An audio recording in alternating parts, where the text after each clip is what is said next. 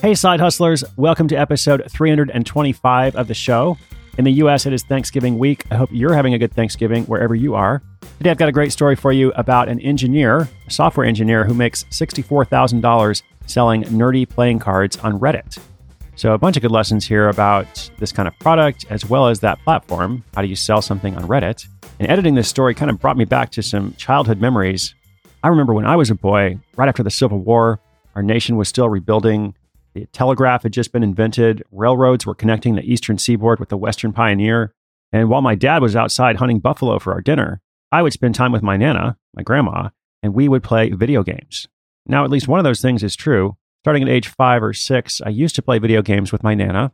She was pretty good at Mario Brothers. Whenever I got into trouble, I'd pass her the controller and she'd help me out. And then a few years later, the first Legend of Zelda game came out, and it changed my life. Like, I played Legend of Zelda pretty much like all the time for 6 months. It was basically like all I did.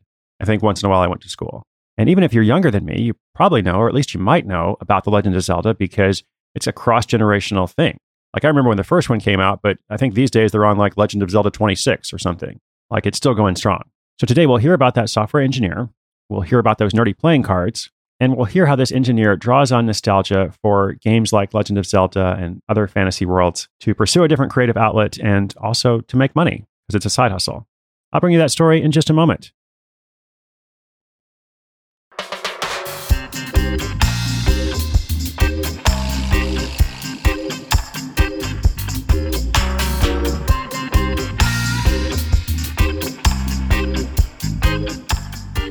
Today's story comes from Soren Kalla in San Francisco. By day, she's a software engineer at a startup. Her side hustle is designing and selling custom playing cards. She's got a Legend of Zelda themed deck, a Star Wars themed deck, and a Sailor Moon themed deck. Soren got the idea after a friend of hers bought her a Legend of Zelda concept art book for her birthday. She decided she'd make her friend a Zelda-themed thank you gift. This friend always had a deck of cards on him, so she decided to draw Link from the Legend of Zelda in the format of a playing card. Once she was done, she posted the image she'd drawn on Reddit in the gaming subreddit, like a subforum, and was surprised by the response. People loved the design and kept asking when she'd finish the full deck and whether she'd sell it to them. She hadn't planned to create a full deck, it was just one card, but that response was motivating. After doing more design, she spent some time looking for the best way to print the cards, and ultimately settled on a vendor called Printer Studio. They let her upload custom images for the front and back of each card, as well as the box the cards were later packaged in.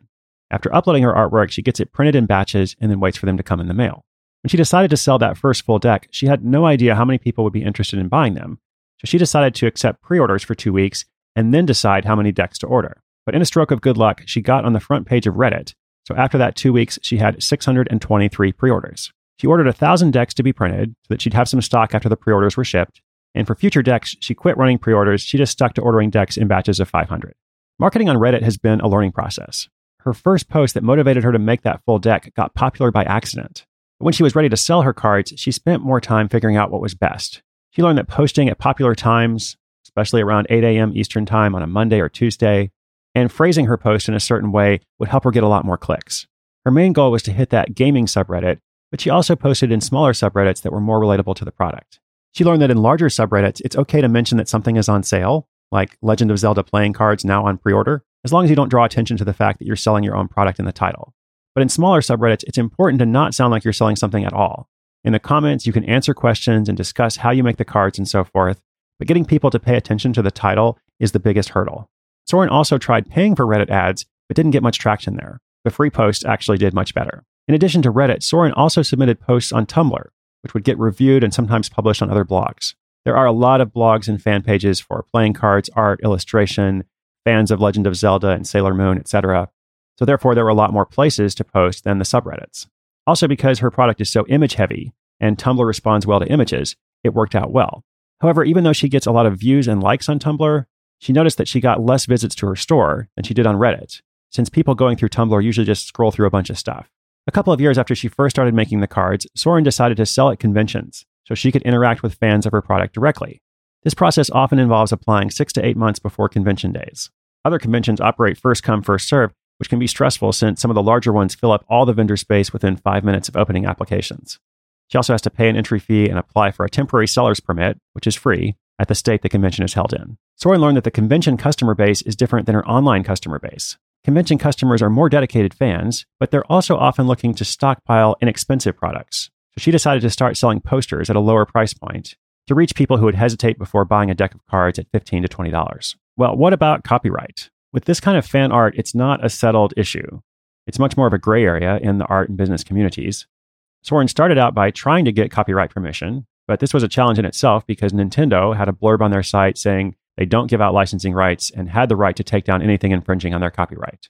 Soren contacted the legal department, but got a copy and pasted response of that same website blurb. She wasn't able to get in touch with anyone at Disney either, and she just didn't contact Sailor Moon because she can't read Japanese. Soren has tried to make her art unique and distinct from the source material, which is a key aspect of the legality. She also says if she ever gets a cease and desist letter, she'll just take the cards down. But so far in several years, she hasn't had any response. This side hustle started when Soren was in college in Davis, California. She operated it from Seattle before moving to San Francisco. So it's something that's been able to travel with her. In the early days when she was in college, she spent up to 25 hours a week working on it. But now she spends just about 8 hours a week. That's because she's busy. In addition to her job and side hustle, Soren is also working on artwork for a visual novel and a 2-player strategy board game.